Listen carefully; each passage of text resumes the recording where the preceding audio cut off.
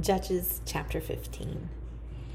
But after a while, in the time of the wheat harvest, Samson visited his wife with a young goat and said, "I will not go in to my wife in her room," but her father did not let him enter. Her father said, "I really thought that you hated her intensely, so I gave her to your companion. Is not her younger sister more beautiful than she? Please let her be yours instead." Samson then said to them, "This time I shall be blameless in regard to the Philistines when I do them harm."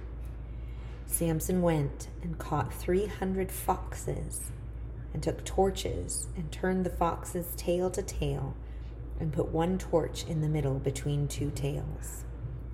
When he had set fire to the torches, he released the foxes into the standing grain of the Philistines, thus burning up both the shocks and the standing grain, along with the vineyards and groves.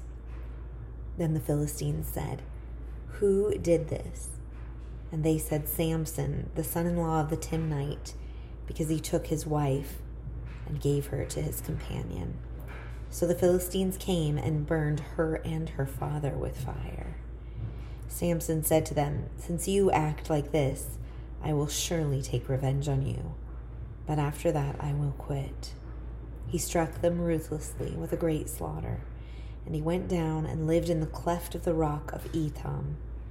Then the Philistines went up and camped in Judah and spread out in Lehi. The men of Judah said, "Why have you come up against us?" And they said, "We have come up to bind Samson in order to do to him as he did to us." Then 3,000 men of Judah went down to the cleft of the rock at Etam and said to Samson, "Do you not know that the Philistines are rulers over us? What then is this that you've done to us?" And he said to them, "As they did to me, so I have done to them." They said to him, "We've come down to bind you so that we may give you into the hands of the Philistines." And Samson said to them, "Swear to me that you will not kill me." So they said to him, "No, but we will bind you fast and give you into their hands. Yet surely we will not kill you." Then they bound him with 2 new ropes and brought him up from the rock. When he came to Lehi, the Philistines shouted as they met him, and the Spirit of the Lord came upon him mightily, so that the ropes that were on his arms were as flax that is burned with fire, and his bonds dropped from his hands.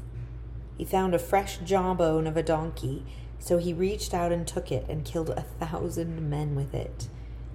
Then Samson said, "With the jawbone of a donkey, heaps upon heaps.